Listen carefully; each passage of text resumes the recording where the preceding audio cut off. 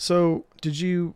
Why even tattooing? Was it just like watching LA Ink? How did you even get the access to want to do it? No, I mean that I was honestly always had an interest in. The first like I just didn't know how the hell to get into it. And when I met JoJo is when it was like the first intro to like to get it, like the first door opening. Because like even when I had like walked by, what was the first tattoo shop I had walked into was Cocopelli Ink in Southgate, and it was just it's a different style of tattoo shop in general. It was just that black and gray. It was a bit more hood. It was just like, what do you want? Like it's just it wasn't my thing on the walls. Like it was the same stuff that I saw. Like rather if it's just like black and gray single needle work and stuff. Like at that time didn't care for that. I was like looking at punk rock bands and just wanting to get Skulls or Reapers or something. Yeah. So is your intention just to do like punk rock tats, like logos and stuff, or what did you think? For me, I didn't see it as like just wanting to do what I wanted to do. What I saw now, I still kind of think about it as also like in genuine, just like a connection with someone, but also to finish a project from beginning to end was always big to me. Like I feel like there's a satisfaction in it, just completing something, just something in general. But and when getting into tattooing, I just fell in love with the moment I just like got the first door in.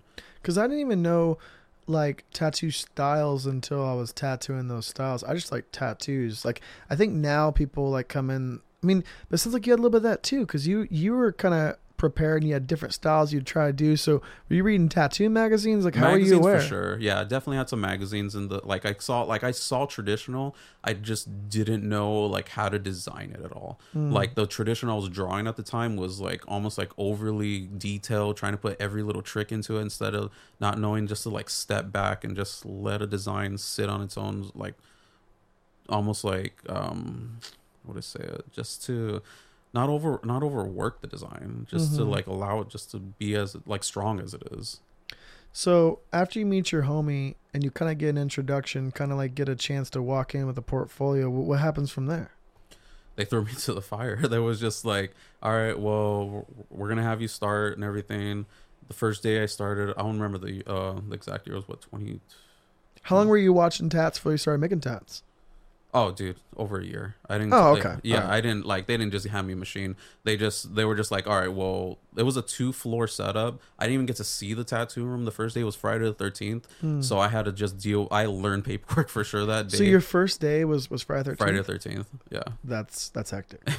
Yeah, and it was just like I didn't like I said I didn't even get to even really talk to any of the tattooers. I was just doing so much paperwork. There was just so many people in that day. That's good though, because if you can't, I like that. Like I think every apprentice's first day should be that day, just to scare them away a little bit. Yeah, it was overwhelming. I don't know how many like people I had to deal with just getting them all set up. Not only that, the stencil, the design, and just like, all right, well, you're gonna sit right here, just managing everyone. It was just like you're just that's quick immersion though. Like you'll know how to set up after that day. Yep.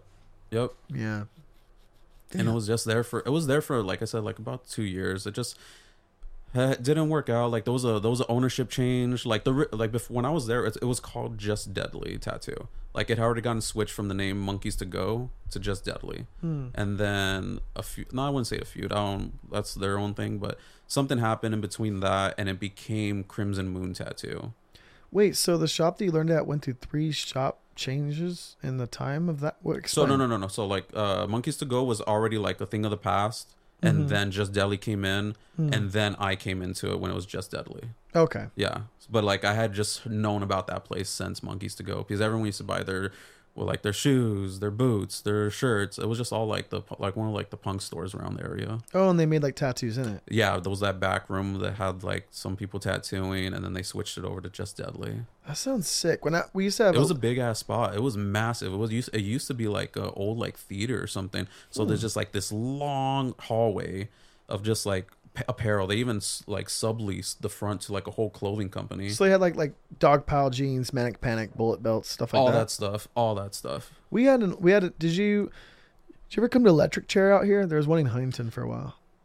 I think I did actually. That one sounds so familiar. It was called Off the Mall, and there was like CNC Ride Shop, which is like kind of bro-y, like skateboard shop, and then there was Electric Chair, and it was basically that. But they did piercings there. My buddy Evan Burke apprenticed for piercing there. And then there was Sounds Like it was a record store, and there was Deluxe, which was like a punk rock kind of thrift store, and it was called Off the Mall, and I used to go and spend my allowance there and kind of like kick it out front, you know. Exactly. So that's cool, man. I could see that being an easy. Wow. Okay. If Like I would definitely say, like, yeah, my entrance into it, like, I'm extremely lucky. A lot of people have a harder time getting into it. Probably deserve it even more better than I. More But than that I, gives you access or like a peek behind the curtain because you can go into the store. Because I want to be a body piercer, and I was really into that. And there was electric chair was you're kind of in the piercing shop, but you're not kind of old enough, kind of ish. And and I think like if tattooing is going down in there, like Sounds Like was going on there, it kind of gave you like that little itch that intrigued into it. And like growing up, like my parents were always like against it. Like just literally, my dad would like rub off the Spider-Man tattoos that I got from the fucking cereal boxes and shit. Right. Like, so then after that shop, you were there for a little bit. What happened then? So me and the owner just at that time we had a falling out. We weren't seeing eye to eye on things. Before I even left the shop, I went around to every single tattooer. I didn't want anyone to think that I was just like, I'm just leaving you guys. Right. Like, fuck that. Like, fuck you guys or something. I was like, I don't know what's happening. I don't know what's going on, but this is like, I need to figure out to see. I just want to make sure I'm not like leaving on bad terms with anyone. And everyone got to the point where it was just like, dude, we honestly surprised that you haven't left already. Like there was I was also 1 out of 3 apprentices at that point, at a certain point. It was was it kind of like an apprentice factory? They're just letting everyone kind of try out, or what? I wouldn't say it's really an apprentice factory. They had an apprentice there that was there for a long time. She's doing her own thing. I'm happy for her, and so is literally the other apprentice too. Like I got along with both of them at the time. Though I think we were probably all butting heads because we're like all rushing to just fucking break down someone without getting yelled at or something. Like it was just like, we're all fighting for the same position. We don't know who's gonna get it. Type of weird like scenario. Oh, so was there a battle? Like, did not everyone, or just who could outlast? I mean, what was the expectancy? Are they all gonna tat there afterwards? Like, how's that work? Yeah, exactly. It's like we didn't know, and like we know for damn sure there wasn't enough room for all 3 of us. So like I didn't know what was gonna happen. And then there was this one tattooer at the time when he told me this, I was kind of pissed off. But looking back on it, I was like, the one piece of advice that he probably gave me was true. It's just like looking at me, he was like laughing at me in the middle of like a good moment with everyone. He's just like, "You really think you're gonna stay here for the rest of your career?" And I was just like looking at him, I was just like I was just laughing, having a good time. Like, what the fuck is that supposed to mean? And it's honestly true. Like, even that guy who even said it, he's already quit tattooing. I'm not there at that shop anymore. Shit changes. And then jumping around from a couple shops, I just realized that you do have to leave home after a certain point. So is that kind of when you met Joe Truck after that? Yes. When I left the shops, I spoke to everyone at Just Deadly, just saying that I wasn't what I was going to do. And I was trying to leave. I was trying to get a hold of the owner, and he was kind of like dodging me a bit. And straight up, just took my stuff at one point. And when he came back, he assumed that I just stole some stuff. I got 86 from the shop. It was a little bit of drama. I was like, dude, this is my toolbox. This is like my shit. I'm just taking it with me. How old were you at this time? 21. I had just because I turned 21 in my apprenticeship, and the most I got to do for my birthday was go get everyone beer. Yeah, that's including myself. Well, just maybe humble. one. Yeah, exactly. I was like, I was already used to it at that point. It was the only thing I had going on. Like I had lost the girlfriend that I was with for not even crazy long, but like a month into that. So I just made it my life. Not to be a dick, but like I did I fucked off of everything else, and it just became everything for me. But that's what it's about, you know. You kind of have to. It consumed me, and honestly, I like the way it did. After that, that's when I met Joe Truck, and he took me on enough to a point. Like he told me flat out, like, I'm not going to keep you at Ace of Hearts here in San Pedro, but I want to see if you get to a point to just be able to be a walk-in tattooer, and I'll put you in my shop in downtown LA, and you could just do a bunch of like tourists and stuff like that. So it was kind of like he had a bunch of shops, right? Still a bunch of shops? He's got a couple of shops. That time he had he had 3. At least as far as I know. He had Magic Cobra in New York. He had Ace of Hearts in San Pedro at that time, and he had Crimson Unicorn in downtown LA. Trip out. So yeah, when I went, as soon as I finished up, like he was like, okay, like I think you're good enough to at least take in some walk-ins. That's when I started working in Crimson Unicorn in downtown LA, and downtown LA is a trip. Is it hectic? Is it what you think If I think of downtown LA, is it that? No, it's like the opposite end of what you're probably thinking, unless you just know the area and you know it's shitty, especially Fifth and I think like the Dystopia Aftermath cover. Dude, we used to be we were located on 5th in Los Angeles. Oh yeah. Yeah, right across the street from Key Saloon. At that time I was sober for like I had been sober for like 3 years. And there was a security guard that I would hang out with outside of Key Saloon, and he named it the Gateway. Because we would stand outside and just like watch everyone after work, just seeing the regulars pass by doing their thing, and then we would just see like straight up like Walking Dead status, like Skid Row across the street from us, and people are just like walking around like zombies practically, and it's just the wilds. There's just something always going on. How do they wrangle downtown LA? I had a friend who had They don't. like, well, all right, so I think so. All right, my buddy had a photo studio in like Arts District, and it was like no one walking on the street. It was almost dead. Everything was fancy, but he said that the crazy security on that neighborhood. But a block away, it was fucking The Walking Dead. Yeah. And is that what it is? They just have private security just on it, like wrangling them in one area. Like, is some blocks bad, some blocks good? How do they do it? Oh no, not even. It's regulating itself. Like if anything, that security guard just regulating that building or that entrance. Like even the Art District, it's pretty fucking shady around there. It's cutty. There's like no, like you're just like Little Tokyo, Art District, downtown LA, at least where it starts, right at by the Regent. Yeah. Everything in between that, just Skid Row, and just everything just kind of like filtering outward, just like going everywhere. Were you living down there, or were you No. living I had been traveling from Downey to San Pedro, back and forth, and then from Downey to downtown LA.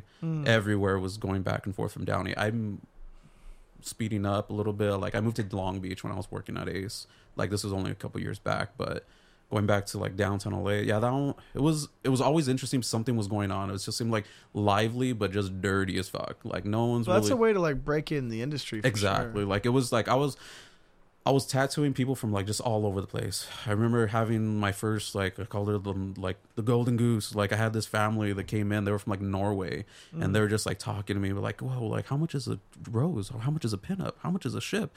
And I'm just telling them, I'm just starting off. I'm like, oh man, I'll give away a pinup for this. I'll do a rose for this. I'm like, what? Like we had to pay like an arm and a leg when we were in Norway. So they ended up coming back to me just doing like 5 tattoos. I tattooed the wife, I tattooed the husband, I tattooed the mom, and they were so cool. Like I got to meet so many different people, and then this one guy from Australia, and then like people from all over the place. But it was always cool stuff. Just to like, it was always more or less like logos and names. It wasn't really anything custom. So it did its job. That's what he wanted you there for. Exactly. It was kind of like almost like I'm gonna send you to Hollywood, and you just crank out a bunch of like Pinterest tattoos. Just get used to it, get comfortable, and it changed after a while. Like things weren't going well at the downtown LA shop, where to the point where he ended up selling it, and that's when things started just changing a lot quicker. Like I won't go into detail as far as that shit happening. It got a little dark, but the new owner he wasn't a tattooer. So then that's what brought you.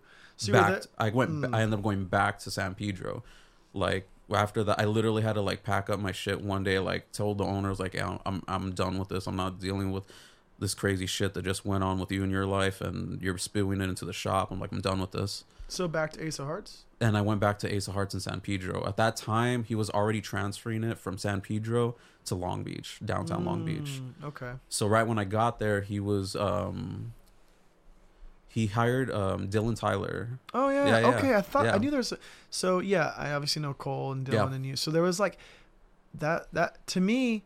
I'm not there, but I'm like, that's a golden crew right there. That's pretty cool. I mean, dude, Cole did go immediately to Long Beach, and we were kind of bummed that we were just like, it somewhat felt like, oh, we're just kind of getting left behind, but like. It wasn't like I was like, I get it. Like I'm not like at that level to be going over there yet. I'm like, that's fine. Like I'll work here. I'll do what I got to do. And he gave us a rare opportunity, at least I think, where he was just straight up. He was just like, hey, you guys stay here. I'm gonna hire some new guys, but you guys are my main guys, and you guys get to rename the shop. No way. Yeah, and me and Dylan were talking about it, and we kind of came up with it just like similar right off the bat. It didn't even take long. Like, dude, like, what if we just go off the fucking street name, Channel Street? I mean, come on, Channel Street Tattoo. How fucking hard can it be? Yeah, I love that. Yeah, and I was just like, dude, it sounds good, and you know it's where it's at, and especially it's right next to that skate park. Was a Channel Street skate park. Oh, I love like blatantly local exactly, stuff. and I thought that was just perfect just for it, and it worked well for a minute. We got along great. The business there was just bad. It's just industrial area, the entire area. No one's walking around there. If someone walks in, they knew they were coming to a tattoo shop. So it was like that for a minute, and same thing just kind of reoccurred where he moved up north and just started opening up another shop, and he just ended up selling San Pedro location to one of our coworkers, but it just got really mixed up. Like it was one of our coworkers that was a tattooer, but he got the money from his roommate, and it just started getting intertwined and just like. Yeah, I know a bit about that story. It seemed like it was a mess. Actually, yeah, I remember. Yeah, you actually had that whole situation. United went. But yeah. But that was the beginning of the end of that. Yeah. And then you were able to. Long Beach was there, so you were able to graduate, right? Yes, but I didn't get into Long Beach till years later. Huh? Where'd you go from Channel Street? When I was at San Pedro at Channel Street, yeah, I got into at the time I was seeing someone, and she was working at Old Town Tattoo in Orange, and she knew everything that was going on, like all the crap that was like changing, and I was already starting to guest spot over there, so I was like starting to get to know everyone a little bit, and Paul Reza took a chance on me. He knew the situation, and me and Gloria were dating at the time. Yeah. And he did take a chance on it. Honestly, I didn't want to like backfire that, because I know that could be always risky. And it worked for what it was, but it eventually it changed a little bit, where I was just like, okay, maybe this isn't the best fit. But being honest with that one I did get fired for being a little drunk and acting a little bit of a fool. That's funny. That's totally my fault. My bad, Paul. It happens. It does. But it was just definitely learning from that. I was just like, you know what, I can't be doing this kind of shit, like driving drunk like that. It's better to learn that young and then learn that later, you know? Oh, dude, yeah, absolutely. I remember having to take one of the other guys' cars for one of our guest artists. He's like, hey, go get me my food. I'm about to tattoo right now. I was like, all right, yeah, let me get your keys and everything. Did not mention they had a breathalyzer in the car, so I was just like freaking out when I didn't notice there's a giant beeping sound inside the car. I'm like halfway up this hill, and just like I'm hearing it beep, beep, beep, beep, beep, beep. And I was like, what the fuck is going on? Whoa. And then I just had to grab the breathalyzer. I'm not drunk. And just little shit like that. That's fucking crazy. So did he have like a court ordered like breathalyzer car? Yeah, he had At the time I didn't have my car at the time, because I had my DUI when I was 20. Yeah. So I didn't have my car, so I was borrowing either everyone else's stuff or I was walking around and getting all their shit, like their food, their fucking whatever it was. Yeah. All that. So that's when you end up back at Ace of Hearts, but now it's the one with. No. Damn, Actually, you got a fucking roller coaster. This is a real tat story. I'm for it. Keep going. So after I was working at Old Town, it was going well. Honestly, that Old Town was very, very like. I felt like, okay, this is a shop that just runs, it flows. There's people coming in, there's people tattooing, there's actually shit happening. Yeah, and I messed things up with my relationship along with the owner, and he. But that's on you and the owner. Like he took a risk hiring a couple. Yeah. You know what I mean? Absolutely. And I don't blame him for it. Like I probably would have done the same thing looking back. It's not a if, it's a when. and then when it happened. It did. Yeah, it did. So when I left that shop, because I had to go, I went back to, ironically, all the people I was working with when I was apprenticing in Whittier at Just Deadly. A lot of them ended up moving to a shop called Infamous Tattoo in Pico Rivera.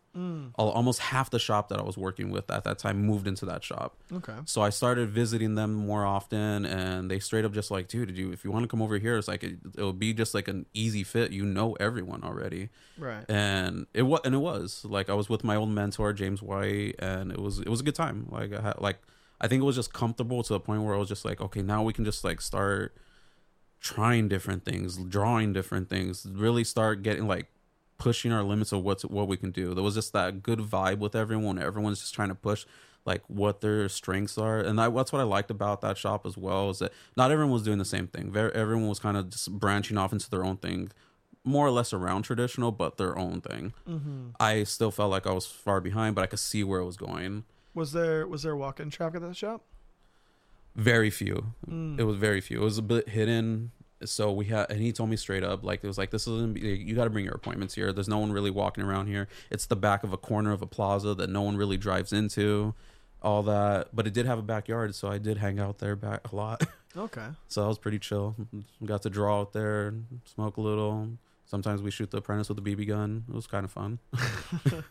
It's fun to be on the other end of the BB gun. Right? Yeah.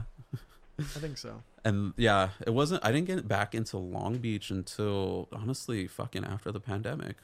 Whoa. Yeah, it was a while. It took a while to come back. And I remember talking to, for some reason I thought I had your story mixed up, where I thought almost the other way around. I remember when you went to go work at that infamous shop, but for some reason I thought it was like the other way. No. Yeah, I didn't get back into Long Beach into the Ace of Hearts in Long Beach until like after the pandemic. I was at Infamous. That was one of the longer shops. I think I was there for like close to 3 years. Okay. Yeah. And pandemic hit. People didn't know what the hell was going to happen. And then I didn't really agree with some of what the owner was doing, just as far as like precaution and stuff like that. I was just like, I don't really know what's happening right now. And I just started seeing that people were just dropping off. Like my mentor ended up hitting me up to say, hey dude, I just want to let you know it was really good working with you, but I'm going to be moving on and everything. It was just so sudden. And I was just like, what's going to happen next? And I just felt like I needed like to change my location of where I was at. And I actually went into like a little private studio for like about 4 months. Right. Just to see what the hell was going to happen. I didn't know. And it was literally like a closet. It was like a 121 square foot room. Yeah. And just trying to cram out whoever I could. I remember you even hitting me up saying just like, dude, what happened? Did you quit? Like, because I was off of social media for a year. And honestly, it was a fucking great year. But I had some people hitting me up telling me, I was like, I thought you quit tattooing because you didn't post anything. I was like some people did. I have a friend who I just talked to a couple days ago who he still doesn't tattoo. Really? Yeah. And he started tattooing around the same time as me, like 2000 and like 10, 11 or something like that. Like, but he was yeah. And we worked together in Hollywood, and then in the pandemic he kind of like took some time, and then he is a web developer now. He's not coming back to tattooing. Shit. I want to get him on the podcast, but he doesn't want to do it. He doesn't give a fuck. He doesn't have Instagram. He's totally past it. Like, it's super bizarre. Yeah. I just feel like it's like a lifetime. Like, I don't know. It's all I know. I can't think of anything else that's given me, honestly, like a bigger rush. Well, even this right now is still part of it. It's still part of it. Yeah, that's one of the things. Like, I can't talk like almost to a regular person anymore. It feels like I'm going too far into like a tattoo subject where they're like, what are you talking about? Like, what are you talking about a 9? What are you talking about a 7? What are you talking about a 23 mag? I was like, I'm sorry, I'm just going way too much into this. I'm just like talking out of my ass right now. So do you think the private studio thing kind of helped you or hindered you, or was just a random chapter? No, I think a funky it was just a transition phase. Honestly, that I'm glad it didn't last long, because it felt like, honestly, it pushed me away from tattooing. You gain everything else. Money was a little bit better. Freedom was ultimately there, and I was just able to do whatever I want. If I didn't want to be there, I didn't have to be there. But those are both things that, like, if you're getting into tattooing for money, then you're not really gonna get it. And then it's like, if you get it for freedom, it's like you don't get into any commitment for freedom or job for freedom. Like, you kind of, it's the opposite. It's the opposite what you need. Yeah, because at the private studio, it was just me. I didn't have anyone else around me. So as soon as my appointment left, I'm just looking around like, well, the hell do I do here now? Like, I don't even have room to like draw in here. So like, well, I'm just gonna leave. Yeah, I felt that way too when I had like the Hidden From You Corona in Burbank. I just kind of would just go to my appointments and leave. And then now I have Hidden From You in San Diego, but I only go there once a week, and I have the space with a friend, and so it's nice, you know what I mean? At least having someone in there. It's like a getaway. Something to bounce ideas off, just to talk to. Yeah, I feel like I'm guest spotting at my little shop. Exactly. Yeah. But it's not every day. I want to like hang out with my boys. Exactly. So when I was there, I was only there for like 4 months, and I started walking into back into Ace and visiting them and hanging out with them, like when I would finish my appointments and just hang out. And Austin at Ace, he just came up to me and just was like, dude, why don't you just work here? Right. I was like, you know everyone here. You know Joe loves you. So like, you know you're good with everyone. Like, why don't you just come work here? Was that a closer commute like to home at that point? No, fuck no. I was still in Downey. I've been doing the trip to everywhere from Downey like this entire time, and I was like, yeah, you're right, dude. Like, and I started started hanging out with them more. I started seeing Austin stuff.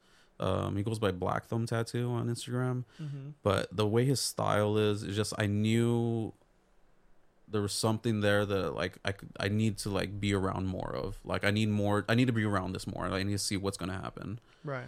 And it was that way for a good minute. We had a great time. Like even during the pandemic phase, like we had like appointment only in a way, but it was our little clubhouse. Right. We came in, did our appointments, tried to do another one if we could, and if we didn't, then you stay and drank till like maybe 3 a.m. or something. Damn. It got a little wild at times. We didn't make it all the time, but it did happen from time to time.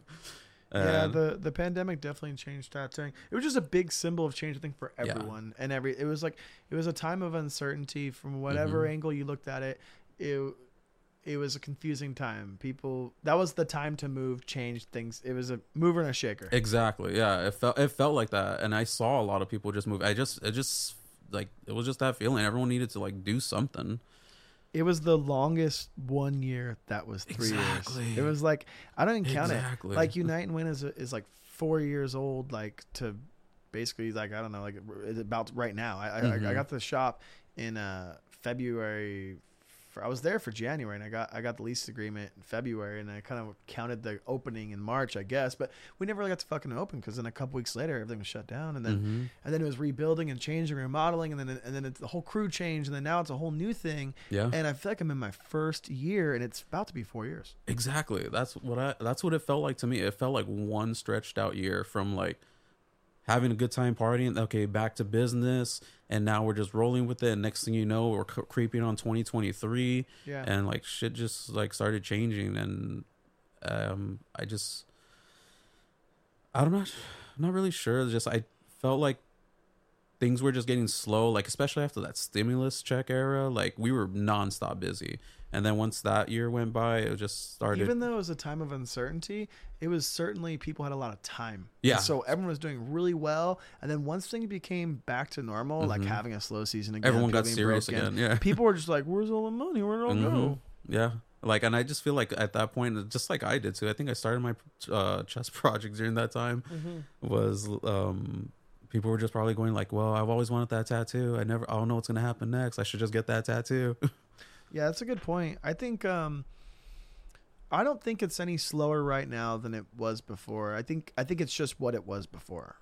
I mean, I think but then also there's a lot more tattooers, but there's a lot more tattooers. But I don't know. For me, tattooing right now, it's so niche. Feels like it kind of but I don't know. Wasn't it always like? I mean, when I first started tattooing, like having flash on the wall was niche. So it's like it's changed, but it's the same. I just think it's I think we're gonna see a lot of this is negative. I think we're gonna see a lot of shops go out of business in the next year, and we're gonna see a lot of tattooers quit. Oh yeah, and it's gonna it'll just level itself out, and it'll be a little more consistent for the people that stay in it. That's what I'm thinking is going to happen. Yeah. To me, it just feels like a lot of people are coming into this because they see it as a stepping stone into something else that they want to get into. Well, with the TikToks, like a get rich quick scheme. Exactly. They don't get rich quick, and it gets a little slow, and they just go back to retail and say, "Oh well."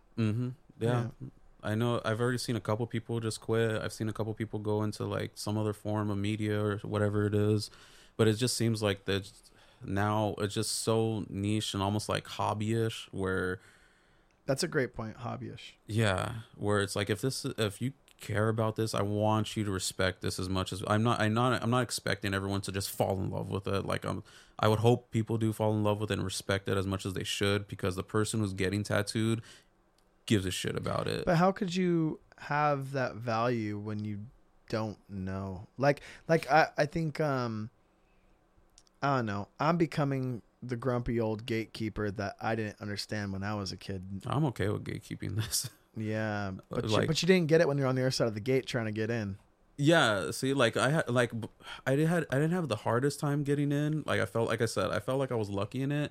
I got a Sounds lot lucky of for sure. Yeah, Yeah. I feel like I got a lot of shit for it in the beginning, and like from a lot of older tattooers. Like I said earlier, I wasn't heavily tattooed at the time, and I could understand that. I knew where my head was at, but they didn't, and that's fine too. And they wanted to give me shit about it. Well, I'm just gonna still just remember that. Yeah, I mean that's fine. Like, I mean, looking back on it, like it's probably easier to understand where they were coming from now Yeah. that you're on this end of the thing. Yeah, and I don't know. I don't know how it's gonna be as far as like who's gonna stay into it inside this whole industry from like getting into it now, because now it just seems Here's my unreal. Here's my take. I think tattooing. Okay, what I'm gonna say, I think is super correct, but also. Quick ad break from the Alex Holiday interview. Consider leaving with a souvenir, something from me to you.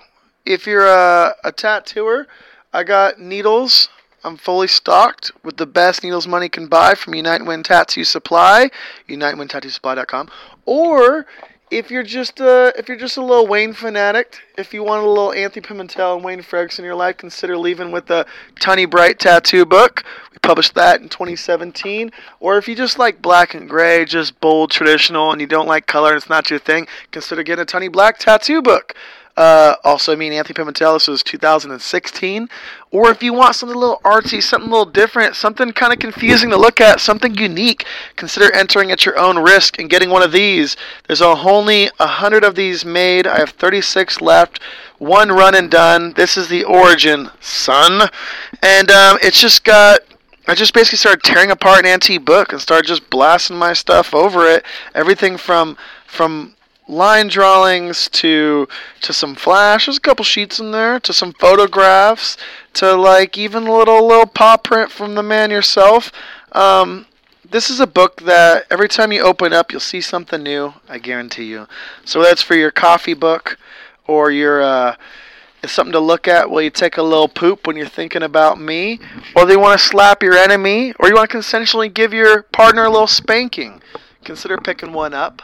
So, yeah, WayneFredrickson.com for, books and shirts and such. And if you tattoo, and that's just not enough, consider UniteWindTattooSupply.com. Get the best needles money can buy. Let's get back into the Alex Holiday interview. If tattooing is for everyone, and everyone is getting tattooed and everyone's doing tattoos, then there is no community. There is no leader. There is no industry. Tattooing is different in every space you walk into, right? Like, so it is whatever you want it to be, it can be, the person could be hosting a silent appointment. They could be mean. They could be happy. They could be hot. They could be ugly. They could be funny. They could be weird. Whatever you want, you'll find it. Yeah. And I think tattooing has always been honest in that regard, where it's like, you get a shitty tattoo as cheap. It's like, oh yeah, the tattoo sucks. It was $20. Like, well, it looks like a $20 tattoo. Yeah, exactly, right. Or like you just kind of get the tattoo you deserve, and you look back on it and you go, okay, yeah, I guess I kind of, oh, let's roll the dice. It's like, well, it looks like you kind of rolled the dice, and but with that being said, I think that tattooing is a subculture. So you were exposed to tattooing because you saw a heel tattoo on someone that was light and faded, and you still liked it. And then you found out who did it, word of mouth, got the card, went to them, and it exceeded the expectation, right? And then I think like now we only see like fresh photos of tattoos. Now we only see like 100%. A lot of the clients have never seen the type of tattoos they like in real life. And they've never really healed a tattoo or had a tattoo or seen a tattoo, but they're purchasing this thing forever they know nothing about. And I think that they have this preconceived notion that I think can be kind of damaging and dangerous. Like people getting hand tattoos that don't have tattoos are like, when did it fade? And it's like, well, if I've had to explain that a couple times, like the and past 2 weeks. Yeah, and so I think it's just like, I think there's a lot of people that are getting tattooed who probably shouldn't, and I don't know. But again, it's for everyone, right? Whatever. Here's my take on it. It was a subculture, and then there's still subculture in this culture, but I think it has now reached pop cultural level, right? It's very relevant, yeah. pop culturally relevant. So it's in pop culture, you have trends, and trends are temporary. Tattoos are not. So it's like, I see a danger in that. I see a danger in lack of consequence. Like if your job does allow you to get the face tattoo, if the tattoo shop does tattoo your face, Yeah. and then you have the tattoo on your fucking face, like I don't think that's really great. On the tattooer side, if I do the thing, then I must not care about them. I must not take my job seriously. I'm an asshole. I'm just doing it for money. Who cares, right? If I don't do it, then I'm pretentious, and I can't believe that like he wouldn't do it. He's too good for it. Like it's my right to have a tattoo. I'm grown. Blah blah blah. Like what the fuck? You know, their judgment. So it's reached this crazy level. But what happens in this level is that the when you have so much of it, the middle falls out. So if you're a beginner tattooer, you're cheap, you're accessible, readily available. And if you've been tattooing, say, I don't know, 5 to 10 years, middle class tattooer, you're good. You got one appointment a day, you got a couple appointments a day, do a walk-in. You could do mostly walks in the door, stuff you can't tattoo. You could talk it into your corner, make it work your style, whatever. You know, you got your thing. You're doing well in this thing. The trick is that you never make it. Like whatever you did is done. It's gone. Every day it starts over. It's not like you have like a tattoo game plan to get you here. And then you have the here. And whether they earned it or deserve it, maybe it's TikTok, maybe it's me on YouTube, maybe it's someone's really good at their thing. You have the top, right? Now the problem is when it slows down, when there's so many people doing tattoos now, there's this famine situation, right? There's not enough to go around type thing. So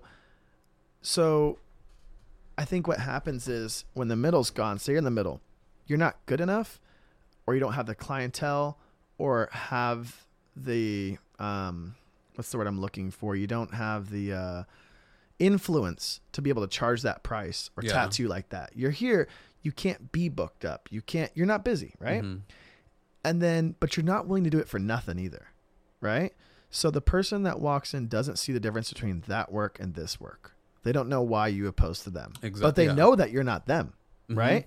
So you can't get there and you're not willing to go there. So this is the person that goes out of business. This is a tattoo shop that goes away. This is a tattooer that quits today. The beginner prospects are great. The seasoned veteran or popular, whatever, however they got there, they're doing great too.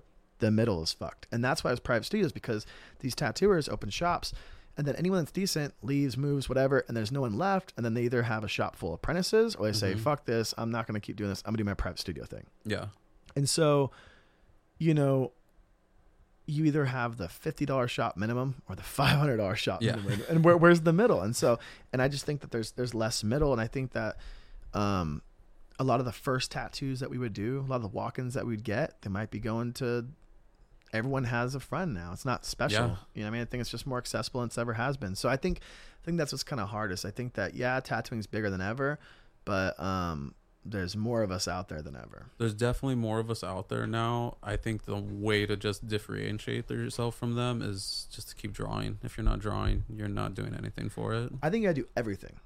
I think it's not good enough to, it's a performance art slash technician job. Dude, if you could be like talking to your client and have like given them a whole nother experience on top of the tattoo, you're guaranteed to probably bring that person back with maybe 2 of their friends. Well, it's like, you know, why me opposed to them? What am I offering the next guy isn't already offering? And if I don't know the answer, the client doesn't know the answer, and then they're going to try someone new. And there's so many options. Like, why wouldn't you want to go out to the new restaurant? Like, why do you have to keep eating the same restaurant? Why don't you just change it up? Like, you know, collecting's cool. It's fun. So it's tricky. It is, yeah. I'm still honestly just trying to figure it out. The way I can do it, the best way I can do it right now is just to try to put my stuff out there. And if hopefully someone gets it, that's cool. If they don't, I'm happy to do their custom thing. The most guaranteed approach, I think, is to, as corny as it sounds, just work harder than everyone else. Like, you know, like I know that I can't be the best, but I could it's like I could paint more than you. I could draw more than you. I could make more of these videos than you. I could just like we were talking about earlier. If you're having a hard time with getting clientele, if you're not tattooing, then you need to be there earlier. You need to stay there later. It's not like when you want to leave. It's not on your time. It's not. And until you have the clientele and like booked all day or something to do it, then right now that's not me. I can't do it. I have to. But be even there. then, everyone has a story of it used to be like this. And it's like, well, you used to work like that. Yeah. So it's like you only get so much. You fill up the arm, and then you need that friend of a friend of a friend of a friend. If you're not getting that word of mouth or referral, then you're going in a downward trajectory. Yeah. Like, it's like I noticed that going from Long Beach to Downey, like a lot of the people, I was tattooing a lot of the same people in Long Beach for a minute, and I started noticing they were just like dipping off and dipping off and dipping off, and I started realizing, like, well, I already finished that sleeve that they wanted, and it was more or less custom what they wanted, but like I was like, all right, finished that sleeve, I did that big project that they wanted, so like now it's I got to build more, I need to bring in more people, yeah. and just like either if they don't know what they want to get into, I'm happy to talk to them and see, is like show them different styles. Sometimes I'll go a little overboard and give them way too many options, but that's also me and like my weird OCD thing where it's like, well, I can do this traditional for you, I can do the single needle for you, do you want stippling, do you want smooth shading, do you want pepper, like, and then I'm going over nuts and they get a little overstimulated by that and just like, but then we just break it down just like little by little. But then I noticed that a lot of them will start to just like trust you a little bit more, Right. and I feel like I get more people coming back just to like know that I'm looking out for you as well. I'm not here just trying to make a buck off you. I want your arm, your leg, your head to look fucking good with a good tattoo. Right. It's like I'm not just trying to make a quick buck. So then you end up the shop you're at now, it's called Firestone. I'm at Firestone Tattoo now. Okay. Yeah. I know I was going back into Downey just to be closer to home, and one of my friends, Omar, he ended up contacting me saying that he didn't tell me like I have a job for you. It's like, hey, I think you should apply, like we're looking for someone and I think you'd fit well.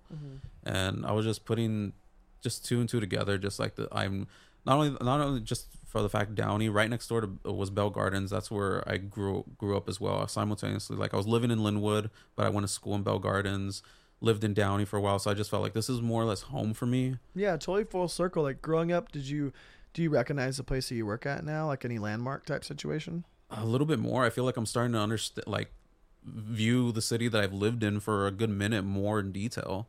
Like now I'm starting to walk around in it where it just feels like this is comfortable. Like this is where I feel like I should have been for a long time. I love that. Yeah. I feel that way about my shop. I got my first tattoo there, and I was always around on that street, but I never worked in Riverside till I opened Unite and Win. It was everywhere else, and it's kind of like you commuting everywhere else, and then now you're kind of home. Yeah, like I think San Pedro was probably the farthest. Either that or City of Orange was the farthest. I was like maybe 30 minutes out.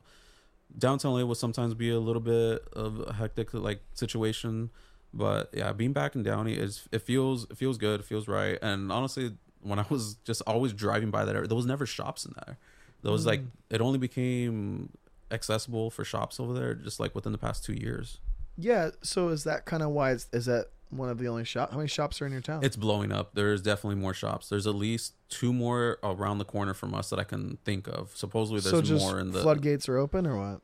Possibly, if you got money, probably you could get in. It's just that I'm noticing that a lot of it is just not solid. Like I would not say solid tattooing, but it's just different styles.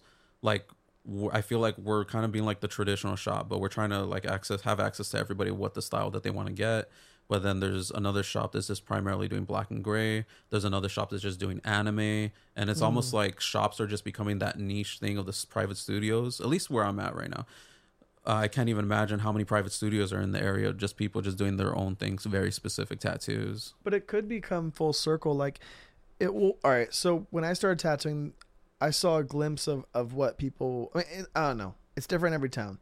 But when I started tattooing, learning how to tattoo in Corona, there was like Corona Tattoo, Fastlane Tattoo, 6th Street Tattoo, and then in the Norco Corona border was Trusted Tattoo, and the Norco was Zombie Tattoo. And at that time, it was very much so like when the piercer wasn't working at Trusted on his days off, they would throw piercings to me at Fastlane Tattoo. And then I know that Zombie Tattoo would hook me up and throw them over to me. They would throw them over to Trusted first, but on his day off, I would get them all from Trusted and from Zombie. And then vice versa. Like they would, when I wasn't there, they'd throw them over to Daniel at Trusted. And then Corona Tattoo was its own thing because it wasn't owned by a tattooer, but it was just kind of there the longest. And then 6th Street and Fastlane were kind of like symbiotic in the sense where like they all kind of started in the same shop. Both shops kind of happened around the same time. Some people left to go there. Some people left to go back there. But everyone was homies where it was like, oh, if you're going to get lettering, you go to like Fine Line Tino or Geronimo Rivera, or you go to like Vito or Big John. And if you want like traditional, you go to good old Grego or Sailor Mike or John Van Peso. Like there was people and everyone got together at the same bar, and it was like, that's cool. Yeah, and I feel like it was really neat. And I think what I'm getting at is like with everyone being so special and everyone's so unique right now, I think that this could be an opportunity to create some kind of community where, you know, maybe you throw a bone and throw a tat to the anime shop, and then the anime shop throws the black and gray traditional tat to you. And then, you know, like, I don't know. It's just, how do you get there when it's so disconnected? Like, how do you come together? Like, I don't know. It's different now. I do think I've noticed I've had some people say to us that they were sent from the other shops to us, like if it was traditional. That's the beginning. That could be a good thing. Yeah, so to me, though, like, okay, that's cool. Like, I'm glad there's not like no fucking like drama just going from bullshit to bullshit shop or whatever, like word of mouth type of thing. I don't care for any of it. But right. I feel like it's so I don't know, in Riverside it feels so like disconnected. Like do you think it's just more spread out? I think every shop is just doing their own thing. I think everyone's just trying to just fucking stay afloat. Yeah, I think there's not enough to go around, so I think everyone's just trying to fucking keep what they got. You know what I mean? It's kind of like, I don't know. I don't see. I don't know. I do have a couple people kicking some stuff my way, and I take note of it and I throw it back. You know, but yeah, I don't know. It just doesn't seem like what it was for that period of time in Corona then. You know, and I know. But that's the thing. I said every fucking town is a completely different thing. Yeah, that's what I'm starting to see. Like compared to the anime shop, like we had some people come in that just wanted to get tattooed. I didn't have time for all of them. I took on a few of them right before we were closing. I was the only one at the shop, but the others ended up going to like another shop just to get what they needed to get.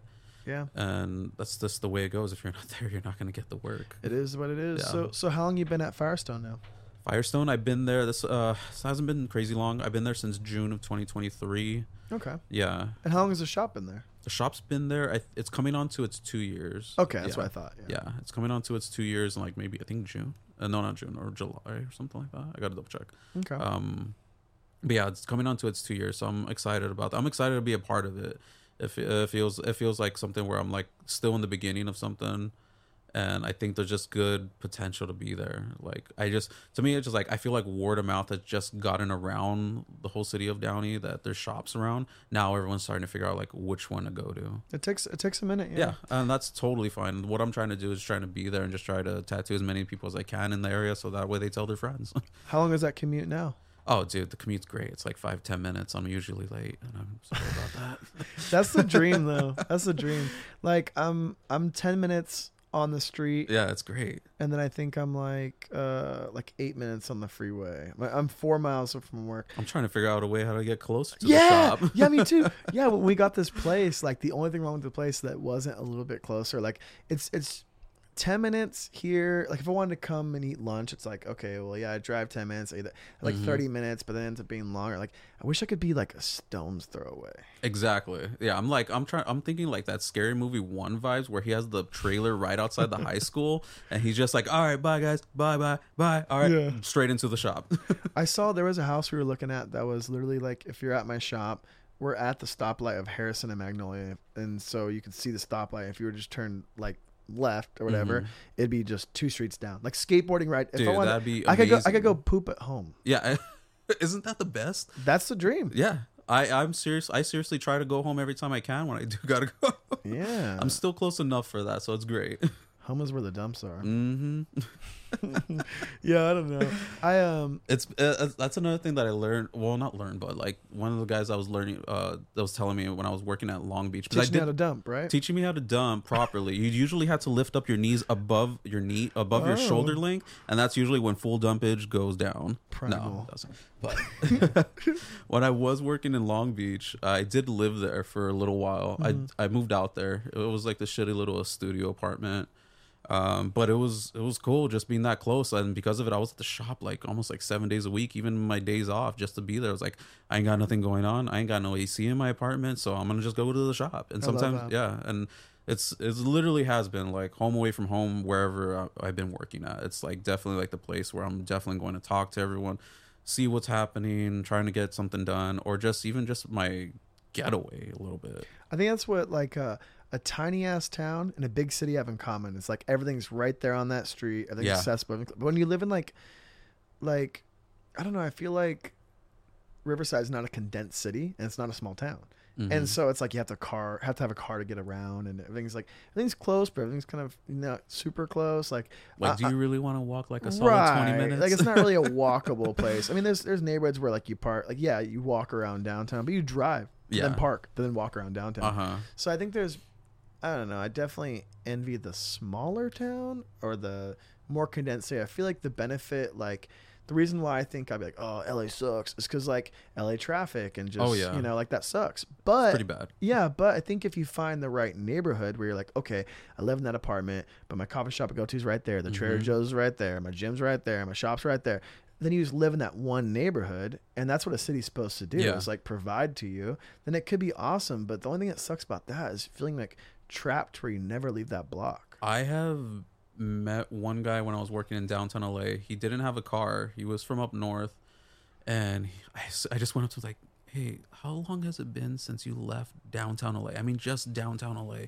He looks up. I was like, I think I've been in the city for about a year straight. Yeah, He has that's not left downtown LA, and I was like, how the fuck do you not just leave? Like, everything's here, but I was at the same time like everything's right here. I would want to get the fuck out every now and then. Yeah, I think that's what like it's like New Yorkers are like that. Some people never left their borough, you know. Mm. But I think like That's wild to me. I think that's why I like Riverside though, is because I'm close enough to go anywhere and do anything where I don't have to live there and be stuck in just that thing. Yeah. But it's nice to not have to choose. Yeah. Although I think the one side, it's not even something really to complain about. It's not even a complaint. I was like, I just kind of miss having a little bit of a commute so I could have a solid playlist on the way home. Just like having your solid song, your solid artist, or whatever it is you got going on, just to like decompress, turn the mood from like bad to good or whatever it ends up being. Because now I only got like one song to choose on the way home. Yeah. So I better make it a good one. I think that's what I like about with my San Diego shop is like I'll listen to a full podcast on the way there, and I'll eat I'll treat myself, like I was just there on Saturday, and I went there a little early, and I got some food at Evolution's little vegan drive-through like right down the street in Hillcrest, and my shop's in Bankers Hill, so it's right there. And then I park, I'm at the shop, and then oh no, you know what? I fucking really treated myself. I went to Ben and Esther's. It's like a vegan Jewish like bagel spot, and I got like drip coffee and like a bacon, egg, and cheese vegan bagel thing. And then I went to the shop. I set up. I did my tattoos, and then it was like I did them pretty quick. It was kind of early. It was like 6 o'clock, and I'm like, I don't want to sit in traffic. Okay, fuck it. And then I went to Kindred. It's like a vegan black metal themed bar, and then I had like a really nice dinner. And then on the way home, it took like an hour and a half, but It's not I bad. had like a nice podcast, and I got home, and I'm like, that was a really nice little day to myself, Yeah, exactly. Honestly, that's one thing I do miss. Like, I'll definitely try to put certain songs on in the shop and just get a certain mood going.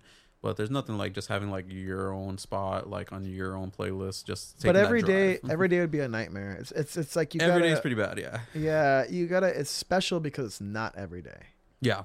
Yeah. Yeah. Now what I'll do is like I'll go get my own coffee like in the morning or something and walk around, like, because we're right by downtown Downey, so there's like a bunch of small businesses, which I love that. So I Yeah. get to like walk around, whether it's for lunch, for a coffee, and just kind of just like get a breath, but at the same time meet people around the area. It just feels homey to me. Yeah. I like it. So would you say, like, what's your take on the whole post pandemic war mongering epidemic, less money to spend on tat time? Like, do you think it's slower than it was back in the day? Is it something new? Is it something the same? Like, how are you getting by right now? What's it like for you in this thing? I mean, well, I think right now people are just honestly saving, either well trying to save and just holding on to like their money. When I don't honestly blame them, especially it's 2024. Not to get political, but it's a fucking election year. People will start getting a little weird at that time, whether which side you're on. I don't give a shit. Mm-hmm. Um, right now, I'm notice at least right now, at least at that shop, I'm noticing a lot. Either they're extremely young with maybe $100 to spend, and they're just trying to get what they can, as much as they can for $100. Yeah, a And lot of then them are calling for the shop minimum, assuming that. everything's the shop minimum. Yeah, exactly. Plenty of those. It's Yeah. either that or plenty of piercings, and then They never seem to ask about my maximum. no, right? I was like, dude, do you want to know my day rate? I will give it to you. Yeah. I'm gonna throw that one in there next time. Yeah. Yeah. But yeah, it's either that or like they're just like people that already have like their family, they already have their things settled down, so they have a little extra to spend. I'm not really seeing too many people like just people my age are just like everyone's struggling my age just to afford like their rent and stuff. Like Yeah. the tattoo is, I mean, it's not a necessity. Unfortunately, it's a luxury. I also think that like, I think I'll say my generation, the next one too. I think that there's like a little bit of imbalance of like responsibility though, like a lot more credit and a lot more living off of debt than it is like I think, I don't know, from my personal stance, when I grew up, we would have like McDonald's or Baker's or Del Taco once a week, and we'd eat at home. I was hungry, so I had to go home to eat. And coffee wasn't like a. My dad drank Folgers. You know what I mean? Yeah. Like Starbucks was candy. No one gave a fuck. It wasn't a thing yet. You drank it in the mall sometimes. It had not taken over. Yeah, for real. You know, like this whole coffee culture is like a new thing, I feel. But what I'm getting at is I got clothing for back to school, and I got some stuff during Christmas, you know. But I think that now it's like people will get their coffee every single day, and then that's one vice. If they smoke or fucking smoke like a robot dick, that's the second vice, right? And then, you know, they don't make food at home, so they're eating out multiple times a day. Yeah, and then, especially now, like Yeah. like the price of like for just what I bought like some soda, some bag of chips, and like some peanuts. It's like $50. Well, that's the thing, right? So it's like if you buy, and especially if you're like Ubering, that's expensive. But people are just living yeah. outside their means, like just to live within their means. Like if there's like, you know, $10 at Starbucks and $10 on some Yep. cigarettes, and then, you know, $20 on lunch. some lunch, and now they're at $40, right? Yep. And then it's like, oh, they're gonna go and get a snack, whatever, and now they're at $50. And don't and they forget want gas. They need to get to their places. and they're at $60-$70, and they got to eat that night, and they're at $100, and they Yeah. only made $60 that day, so they're $40 in debt now for the one day. And then they might have a car payment of a car they shouldn't even be having payments on. They should be driving not what they're driving, right? Or they'll put on a credit card. And so I think people are like, I think people just don't. I think they're pretending like they have more than they actually have. It's that social media game where just I don't think like, things are better. I think people are just kind of worse. I don't know. Yeah, I think we were talking about that earlier too. I was just like, everyone's pretending to be something on social media where just like my life is this, and it's constantly, well, I need to make sure to cater to my media that it's still that lifestyle. It's like, who cares? When I started tattooing, I remember you weren't like allowed to do that. I got slapped in the I face. still feel weird about. I mean, I got slapped because I posted $300 on my MySpace once. Oh, really? Yeah, when I was Shit. learning how to tattoo, it's like you never show your money, and I was like, oh shit, you know. And now it's like people only show their money. You know, they only show their Right, they're just successes. like walking around Floyd Mayweather, but they don't even have most of the table done. They just got that one stack, but it's only $1 bills. Yeah, and it just seems like it's so counterproductive. Like, no wonder everyone wants in. They only see my vacations and all the cool shit I do. Exactly. It's like, well, if I get into tattooing, I can draw, I can do something. I was like, it's not the same thing. It really isn't. And not only that, it's just you have a duty to an obligation to this person in front of you. They're expecting something. And if you're just over here just like as a hobby or something, like, oh, well, it came out all right. And I was like, tell that to the person because they got to live with it now. It's our fault for showing the wins. We need to show the losses. We Yeah. need to show the slow days. You know, that should be the live stream, is just us struggling on the drawing preparation for like you, so they can see this is a 3-hour live stream. I'm still fucking off on this drawing. It's 2 a.m. and I have my appointment at noon. Right, for real. Yeah. I don't know. I think I don't know. I think, but even the things you said are kind of like that can be to blame for always. I think that, all right, it goes back to what I was saying. I think that I think that just making good tattoos isn't enough anymore. I think you kind of have to, if tattooing is a hustle, you have to be a fucking hustler, and everyone's clued in and everyone's hustling. So it's like you gotta have a little bit of a stand-up routine at the appointment. You gotta be able to stand out in general from everything. You gotta take a good photo. You gotta post it. You gotta make people care about it. Like, it's just a lot of things, and I think I don't know. I'm fairly kind of competitive with this thing, but I get overwhelmed. Everyone's overwhelmed with this career. It's a lot to fucking take in. It's a lot to do. It's especially if you're trying to cater to everyone, every single style. It's ongoing. And then now with like the whole AI thing coming into it is. Ooh, let's talk about that. Yeah. With AI, it just seems like another double-edged sword where it's just gonna be like, hey, well, I didn't know what tattoo I wanted, so I generated this thing on AI, and it's this. Has that happened to you? Not yet. I'm waiting for it to happen because I'm curious to see what design the computer sends me. Because I mean, it might not be a bad thing. It might make it easier for someone just to explain what they're trying to do. And if they come in and the AI give a clean line drawing and a color, that'd be like, okay. Yeah. What if the AI like knows the going rate and it's like, oh yeah, you should like. That'd be. It's like, it's not going to be a bad thing, but then you're probably going to get some people with this crazy fucking AI description of I don't know what, and they're going to be, I want this. I was like, well, look, I can do this for you, but for tattoo, I need to change some things so that way it just manages for skin and just longevity purposes. Wrong. I have the line drawing. Boom. I was like, done. All right, cool. All day special. Did you see that there is a robot doing tattoos that aren't bad right now? That sounds fucking terrifying though. Legit though. Like, so we were talking about this at the shop. Me and Vin were talking about like, oh, we have the last job that's like a working class, you know, you can't replace it. It's handmade, this, that, blah, blah, blah. In our genre of tattooing, I believe so. Yeah. But microrealism people, You're fucked because this thing, it's small, and I think it only does not so much surface. They have to work around. It only does small tattoos. Yeah, and it's like, and I think it has to be somewhere flat. I'm assuming like the forearm, right? But the client only wants it there anyways. So I don't know if it'd work on fingers or knuckles or weird funky shit that they want. But if they want the photo was a little rectangle of who's that girl, the most famous painting ever? Mona Lisa? Boom. Yeah, that. And it was just the eyes in a rectangle, and it was like a little micro realism, like pointillism dot. And the robot did little series of dots, like a little ditto paper thing, and made a really clean ass tattoo. And it looked like the tattoo was a healed photo. Really? It was healed, and it was good. And it was like, it was good enough to where it could do stuff that maybe we can't do anyways. And you'd be losing the client to the robot that you.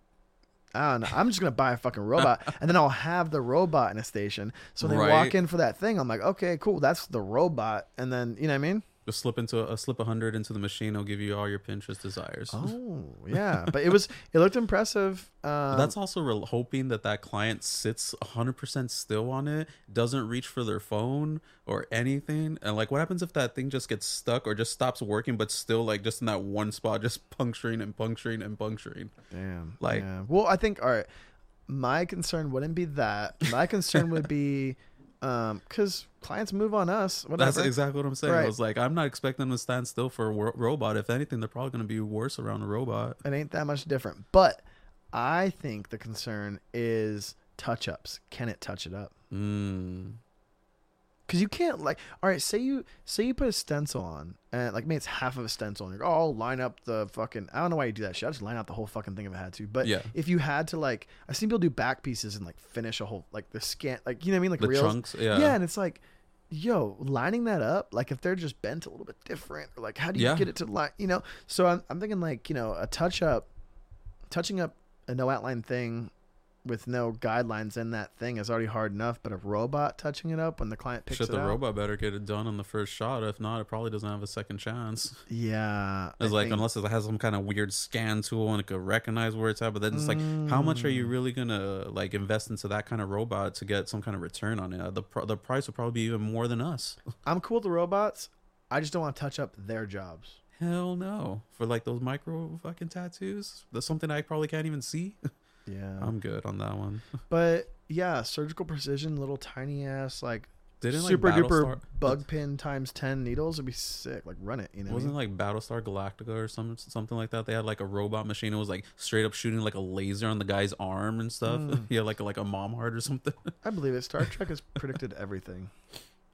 Dude, yeah, I don't know how that's gonna go, but I see multiple industries. Like, have you seen that 3D printing fucking building machine where it's just like with the cement? the cement? Yeah. I got into a whole rabbit hole of that one on YouTube, but just I like, love it. dude, the way that I didn't even think about it, where just like, well, you can't just have cement pour out, it's just gonna pour. Like, it has to dry by a certain point, like a quick time. It's like there's so much that goes into it, and that's for homes. Like someone on skin, like. I don't know. At least the homes are sick though, The homes and are they'll sick, leave yeah. they'll leave Shit, I want exposed one. like they'll expose like rounded corner Yeah. walls. Like I'm here for it. yeah, exactly. I'm all for this tech coming in. No one wants bring that it. fucking job anyways. Exactly. And you still have the finishers, and there's still so many jobs. Like It's gonna end up adding different kind of jobs. Just the old jobs that we're used to aren't gonna be there anymore. and there could be old and new. You could have like these like 3D printed cement walls with some like artisan like wood like mid-century roof that someone did do it by hand, and you could have like I don't know, that contrast could be cool. Yeah, Yeah. all that stuff. Just especially like this year in general. Like how close are we to full self-driving cars when our clients could just take a cheap ass Uber ride to us? They exist. It's just us. It's us. Driverless though. No, well that's already. It's just We're not far from it. no. We're there. It happened. It's gone. It's You old think so? news. Yes. It's just us being okay with it. It's public perception being ready for it. It's there. It's there. We're the ones that aren't ready. I've seen that shit already happen. When I was years ago, like at Downtown Tattoo, there was some like that's Buddy, but like there was some self-driving like car that was going around the block, and you could hop in for a free ride, and it would just drop you off around No the block. shit. And it was like a promotional thing, just trying to get people to get in it and go in it and see, hey, look, it worked. It Yeah, because avoided. how many people are gonna go home and just like I just got into a self-driving car right now? It was a promotional type thing, you know. And so I think I know. I'm trying to remember. I think Google has their own version of it, but they've like laid out the whole city so that way they knew where everything was at. Google's one I trust because Google has, you know, they know every fucking street, have photos of every single thing already. Google owns Waze. Waze is just like what they practice with before they bring it to the Google Maps app. So I think like, yeah, if they had some kind of self-driving situation, I'm hoping something like that just encourages people that maybe couldn't reach us, makes it a little bit easier for them. Because like I have straight up have some clients that just don't even drive. They don't have cars. I think driving is gonna be poor people shit, and then maybe the opposite. I don't know. I don't figure. I'm still thinking about this.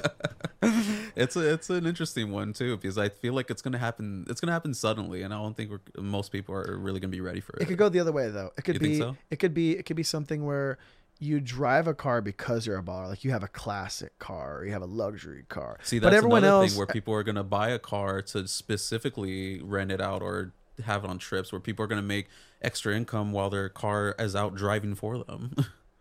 well, there is like Turo. I mean, yes, you did that. Oh yeah, And like that's right. and it was actually like a really cool service. Like we rented the same car we have, a Subaru Crosstrek in Portland, and we talked to the people, and they knew what our gate was when we landed. And the person pulled up in the car, and they already have our information. Everything's already done, right? So they pulled up to our gate. We come out, and then like he's like, "Oh yeah, I'm pulling up right now." And he just gets out, and he's like, "All right, walk around the car real quick. All right, cool, you're good. Take your photos if you need to. All right, here's the keys. All right, bye." And then we just left in our car. And then when we brought it back, we just fucking told them where we were going. And he's like, "All right, yeah, just drop it off. Drop it off in this parking lot of whatever. You don't have to even pay for the parking because it's only there for a couple minutes. Like they're there, Shit. and they have like independent contractors that go up and just pick it up. So it's like you pulled into a parking lot and they swapped out persons. They pull out. You know, it was super efficient.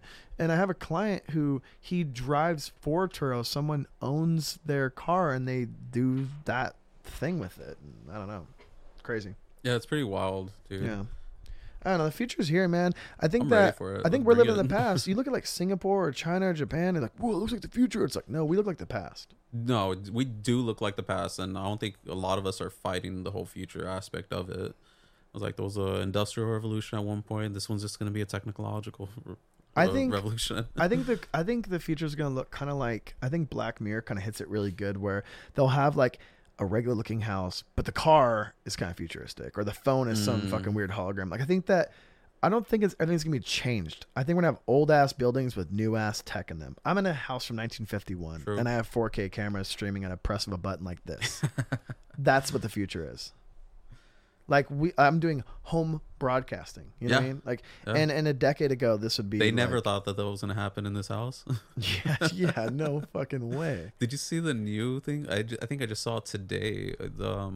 It's supposed to be like almost like a new phone. This thing called Rabbit. I'm trying to remember what it was. Rabbit something. But it was just like a little screen, like a little square box screen. It had an analog wheel, a button so you could like talk to it, and then a rotating camera for like front and back. And it's supposed to be no apps. It's just you're supposed to talk to it, and just gives you. It's supposed to be like a chat GPI, like on like steroids, and in your pocket. It's supposed to be like. That's why I don't get it. Like to me, it's like instead of going through apps, you just like order me a pizza, order me this, and then it just has all your information saved, and it just does everything. So it's more. Oh, so it's like you're with Siri. It's Siri almost like just like it's almost assistant. like it's almost like an assistant. It's really weird, but I was like, I can see that just happening more. But it just looked like a specific product that I was like, okay, this is something a little bit different. It could either take off or just do terribly. Well, I think like I don't really use like Siri and shit, but my best friend does a lot. I'll be in the car. He's like, "Oh, look at this thing." I'm like, "Oh, I can't." Like, I'm on my phone. He's like, "Dude, it's right there on your steering wheel. Just press the button, or just here." And he presses the button. He's like, "Say you want to go to whatever," and it works like every time. And I forget that it's even a feature. And he's like, "Why don't you use this?" And I'm like, "I don't know." Like soon, like they're just gonna get people think they're just gonna not want to go through all the apps. They just want to just all right, do this, do that. All right, cool. Put it down. It's just going to be a little ass device, and it kind of seen the way it's going. It's pretty crazy. I like the idea of maybe because I'm like fucking autistic or something like that, but I like the idea of like alternate reality, like having like I've seen like full color pass through on a VR thing where like maybe you have your VR thing on, you don't wear glasses, right? But it's set to your vision, right? Mm-hmm. And you have badass cameras on the outside of it, so you could just like see everything perfect while you're wearing the thing. Oh, I see what you're saying. Yeah. And then you could, and this is kind of what the Apple thing's gonna do, where you can have the window open, right? Mm-hmm. So I think the coolest thing would be like if you're watching a cooking video and you set that shit playing on loop as you're actually fucking cooking. You don't have to look over at anything. You know what I mean? That'd be pretty sick. Or like imagine like tatting in the metaverse, like having your reference, having your line drawing, and then like the lighting's always you can tattoo in the fucking dark. Doesn't even matter because that's just and you could just tattoo while wearing that. You never have to look away at all. Crazy. Dude. We could probably be watching a movie simultaneously at the same time. Oh, yeah, dude. You'll be like in public, like watching porn while fucking doing your taxes, like while doing homework, while driving. Well, the car's driving, so it doesn't matter. The car's driving. And while you're at it, you're just sticking your arm into the glove box and getting a tattoo. Damn. Have you watched Upload on Amazon Prime? Oh, yeah, I did. Yeah, that one was kind of fucking trippy, too. How many seasons you get through? Only the first. Oh, you're fucking up. There's three. There's three. That's good. I love it. I love the concept of it. That one felt really good, and the self-driving car, like how he spoiler he died. He gets in an accident, which people don't get into. So it's almost like a conspiracy. Like, wait, how are you in a car accident? Oh shit! Because cars don't get in accidents in the future. Right? Yeah. I mean, it sounds right. Like you figure if all of them are connected or something, you think they'll be aware of each other to avoid each other. But that's the battle, right? It's like, is it Tesla that wins? Is it Google or is it Yahoo? Is it, like who do you bet on? Like what's the one? Because I don't think it can be all of them. I think the benefit is we're going to want the Google car that has the more information. Like we're not going to want the Tesla one that only has Tesla maps. Hasn't had like their own electric car yet though. Maybe either that or it's behind closed doors and they're just kind of like waiting because right now it seems like Tesla's just taking it. Like there's other car manufacturers popping up and other ones seem like they're getting already with their like who would it be like the Thunder? Was it the Bolt from Chevy or something? I think the future of it is not the car company doesn't matter. I think Google would sell its tech. So like how you'd pay. You pay to have your car have Apple CarPlay in it, or some cars would have. And I heard Apple's doing that because they're thinking Apple's gonna make a car, but it seems like they're just having like really good. Like some cars will have full on Apple shit where the screen is all an Apple screen. Oh, okay. So like it's not like your Apple CarPlay doesn't kind of work. It's like your car has a big ass iPhone in it with all the shit in it. So I think it's like some cars will be Android, some cars will be Apple, some will use Google Maps, some will use fucking. Whatever Tesla's only using Tesla maps, and Rivian's only using Rivian maps. Yeah. But I think there'll be like deals struck in the future where maybe you can only get Apple Maps through this car. You can only get Google Maps through these type of cars. Like See what you're just saying. like how like this restaurant only carries Coca-Cola products, and this restaurant only carries Pepsi products. Oh, okay. I could see that being kind of where it's going. You think we're gonna get those underground tunnels? I don't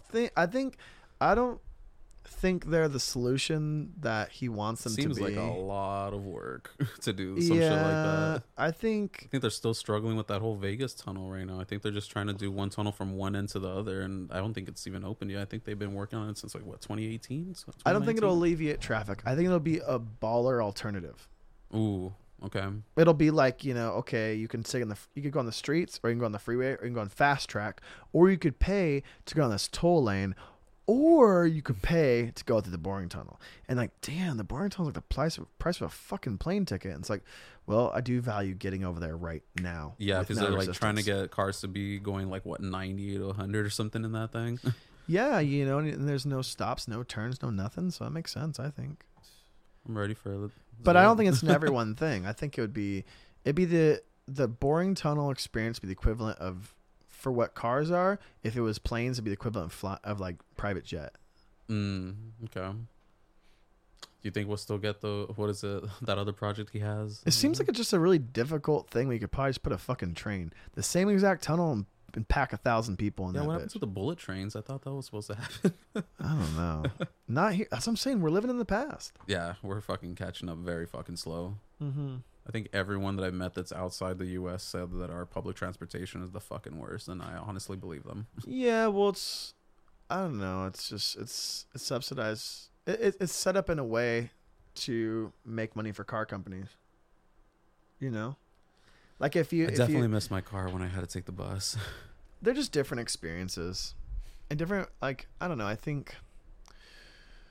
Although the bus did have certain characters on it, when I would take the bus from East LA to my apprenticeship, I'd see like the same characters coming out of work. I would see like this same businessman pull out a straight up 40 outside of his briefcase and just start chugging away every single day. I saw him doing the exact same thing. I loved taking the bus when I had to take the bus. And then when I didn't have to take the bus anymore, I never looked back. If I don't have to be somewhere on time, the bus is pretty chill. Yeah. Usually I'm late. I mean, I did have a lot of experiences on the bus. I used to take 2 different routes. I'd take the 15, which would go the length of Arlington, and then it would turn right on Magnolia, and then go down to the mall, and then go down to La Sierra, and turn right again, then back to Arlington, back to Magnolia. It would take this whole little triangle every time, Mm-hmm. and it'd go both ways. So I'd take that one a lot, or I'd take the one. The one would go the whole length of Market, Magnolia to 6th Street. So I'd take that one to the Showcase Theater and back. Oh, that's pretty cool. Well, never back, because it was always too late. The bus stopped Yeah. running.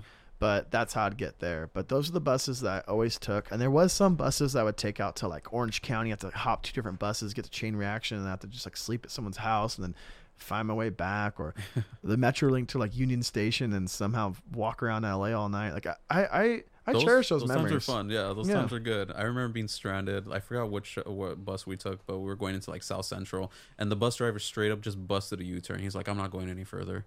And we're like, "We still have like blocks to go to the show." Like we were supposed to get dropped off like right around the corner. It's like, you guys get off right here, and just walking through like South Central, like I don't even know what time at night. It just felt so sketchy, but at the same time I remember it at least every bit of it until the point I started drinking that night, and then I blacked out because it was my 18th birthday.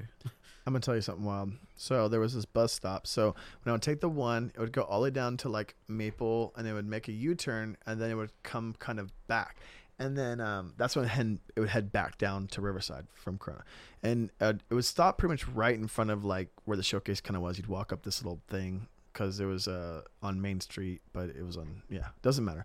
But the bus stop that it would stop at was there was like, it was kind of like there was the bus doors would open to get out, right? Mm-hmm. And there was a tree right here.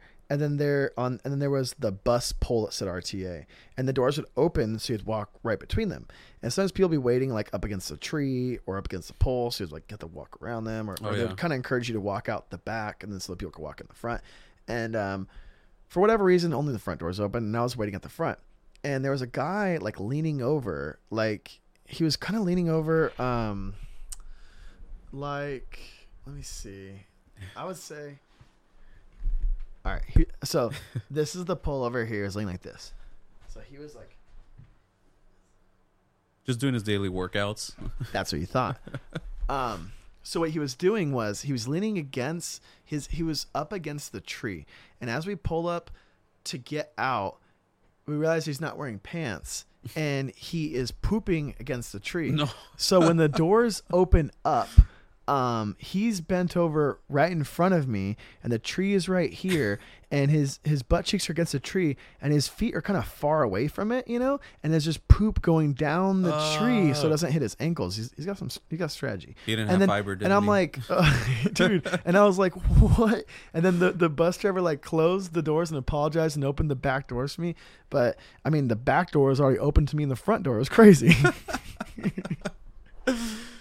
Yeah, it was wild. It sucked. I mean, I don't know. It's a good memory now. So. Oh yeah, definitely. Those are usually good ones. I'm trying to remember. Like honestly, downtown LA probably had the most strangest times, just for random ass shit. I remember doing some like leftover like Friday the 13th tattoos from the Friday that Saturday right after, and there was just like 4 like nice looking girls. Like they had like they come from good families, whatever it is. Right. And some guy comes in and he's just like I could already tell he's just like he's from like the whole area. He's like all dirty and everything. Comes up to the pony wall. I only see that he has like a plaid shirt on and I could see like his just has no shirt underneath. But he's just talking about tattoos and everything. I was like, okay, yeah, like how can I help you, man? What's up? Like what do you want to get? Blah blah blah. He's just like, okay, well, it's gonna be this much. He's like, oh, okay, well, blah. And he just like backs up, and I realized that the girls all the way that were right behind him at first have scooted all the way to the corner as much as they can. But this guy backs up, and I just realized that he only had that plaid shirt on, nothing else on, just nothing else on. And I was like, dude, you I can't have you in here. You gotta get the fuck out of here. Like I can't have you in this. Like, ladies, I'm sorry. You can come in. You can come in. Just trying to make them feel comfortable. And he's just like, he starts sitting down. I was like, man, I can't have you sitting down there. Please stand up. Yeah, you got to get out. He's like, I'm not getting out on that. At that point, he was just like, all right, you know what, dude? I'm gonna get the fucking bat. Like, where the fuck is the bat at? And my coworker just runs out of the shop, and I have no idea where he goes. But he apparently goes to the main building and gets the security guard, and they bring him around. And literally, all he does, he just kind of like walks him out to the front door, puts a towel over his shoulder. He's still bare ass, dick out and everything, and just leaves him in front of our door. And that was just like almost like a somewhat of a regular thing. People would always just like walk in, scream some shit, and just walk away. Some people would come in, hey, I just got this thing. You could tell like they just pawned it off or just stole it off of someone, just walked into some store and stole it. Like there was an art store right around the corner, so there was constantly some guy like, hey, I got these pens and everything. I'm like, yeah. I'm good. Dude. Good deal. I'm good. Yeah, right. Yeah, right. Some cheap arches right there. Oh yeah. Yeah. I have a friend. I won't tell the story because they're gonna come on and tell it soon. But they worked in Venice and that's got to be plenty. Yeah, and they got some pee on their feet. Kind of. No. Yeah, pretty hectic. I'm glad that never happened. There was plenty of piss everywhere in downtown LA. I remember just eating shit, like skating to the shops. I parked like maybe like 2 or 3 blocks away.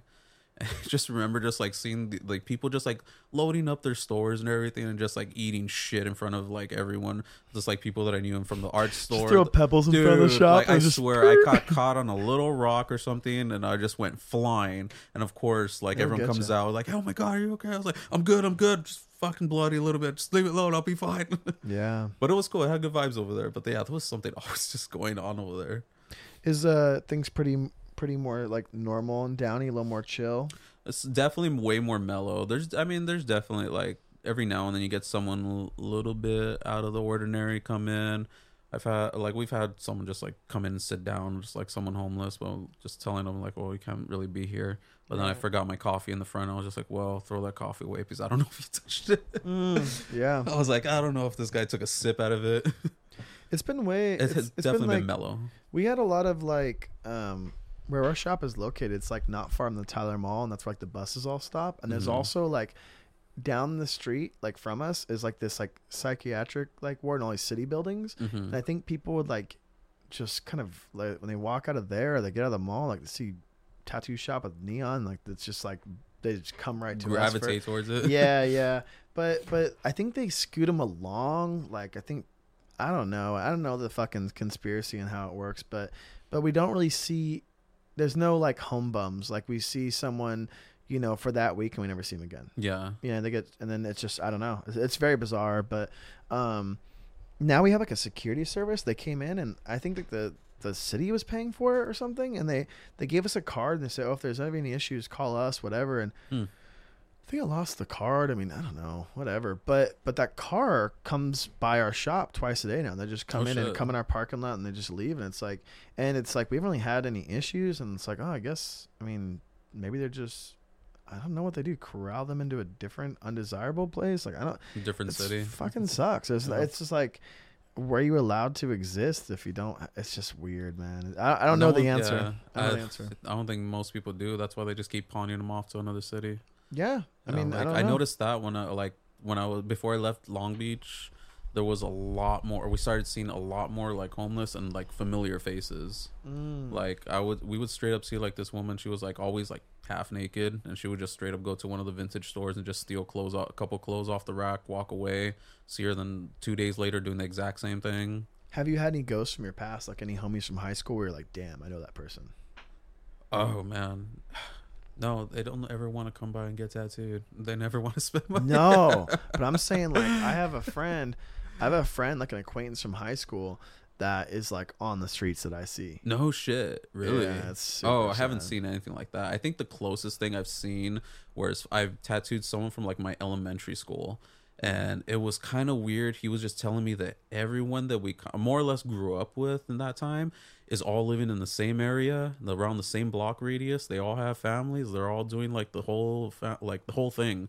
And I'm just sitting there. I was like, dude, I'm just trying to figure out what the hell I want for lunch today. Like, I haven't even gone that far. Yeah, it's kind of trippy. Yeah, my neighborhood, like Arlanza, a lot of people stuck around there too. Like a lot of the friends that I haven't. That everyone's just kind of in the same spot. I don't know. Yeah, maybe it's just an efficient city though. Like we said, you know, maybe it's a place where you don't have to leave, you don't have to go far, and yeah.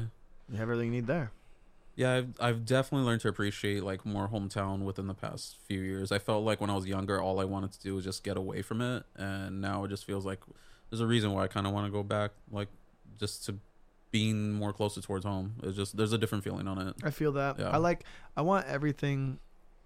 I want to like live in it, but I don't want to be in a hectic city either. Yeah, like I thought I wanted that back in the past. Like I used to have dreams like, oh, I'll live in downtown LA, and then when I started working in downtown, I was like, oh god, I don't want to live here. Like it's not the fucking best place ever. And then but the reasons why you wanted to then versus now, like when you're a kid, I was like, oh, I want to skateboard and write graffiti and break into that abandoned building and like fucking all these crazy stories, and I'm stay like, up all night, go to shows, get drunk, like all that stuff. And now, dude, I just want to be home in bed by like 10. Yeah, I get it. I get it for sure.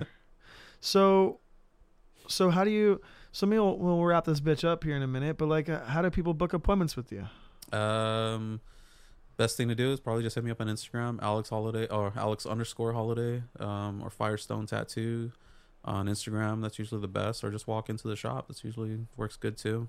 You do DMs or you do emails? I mean, everyone just always DMs me. But I mean, if you want my email, alexholidaytattoos@gmail. What's the preference? DM's fine. I mean, if you want to email me, that's fine too. But I'm just used to everyone just DMing me. Yeah, whatever gets them fastest. I'm fine with that. It's totally cool with me. I just want to be able to do some cool tattoos, meet some decent ass people, and just have a good time. I'm not trying to fucking take everyone's paycheck. Any parting words of wisdom? So just stay humble. Just like appreciate what's being taught to you, and just remember that you're never really at your certain limit. There's always room to grow. There's always room to learn something else. Oh yeah. That's good. All right, man. Thank you, dude. Thank you. Got to come back to this. Ooh, the song. Ready? Let's do it. You're not ready for it. Oh.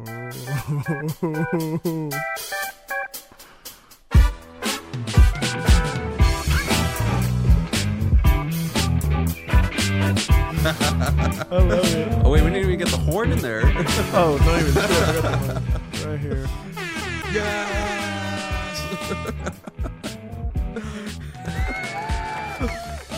Give it up. Thank you.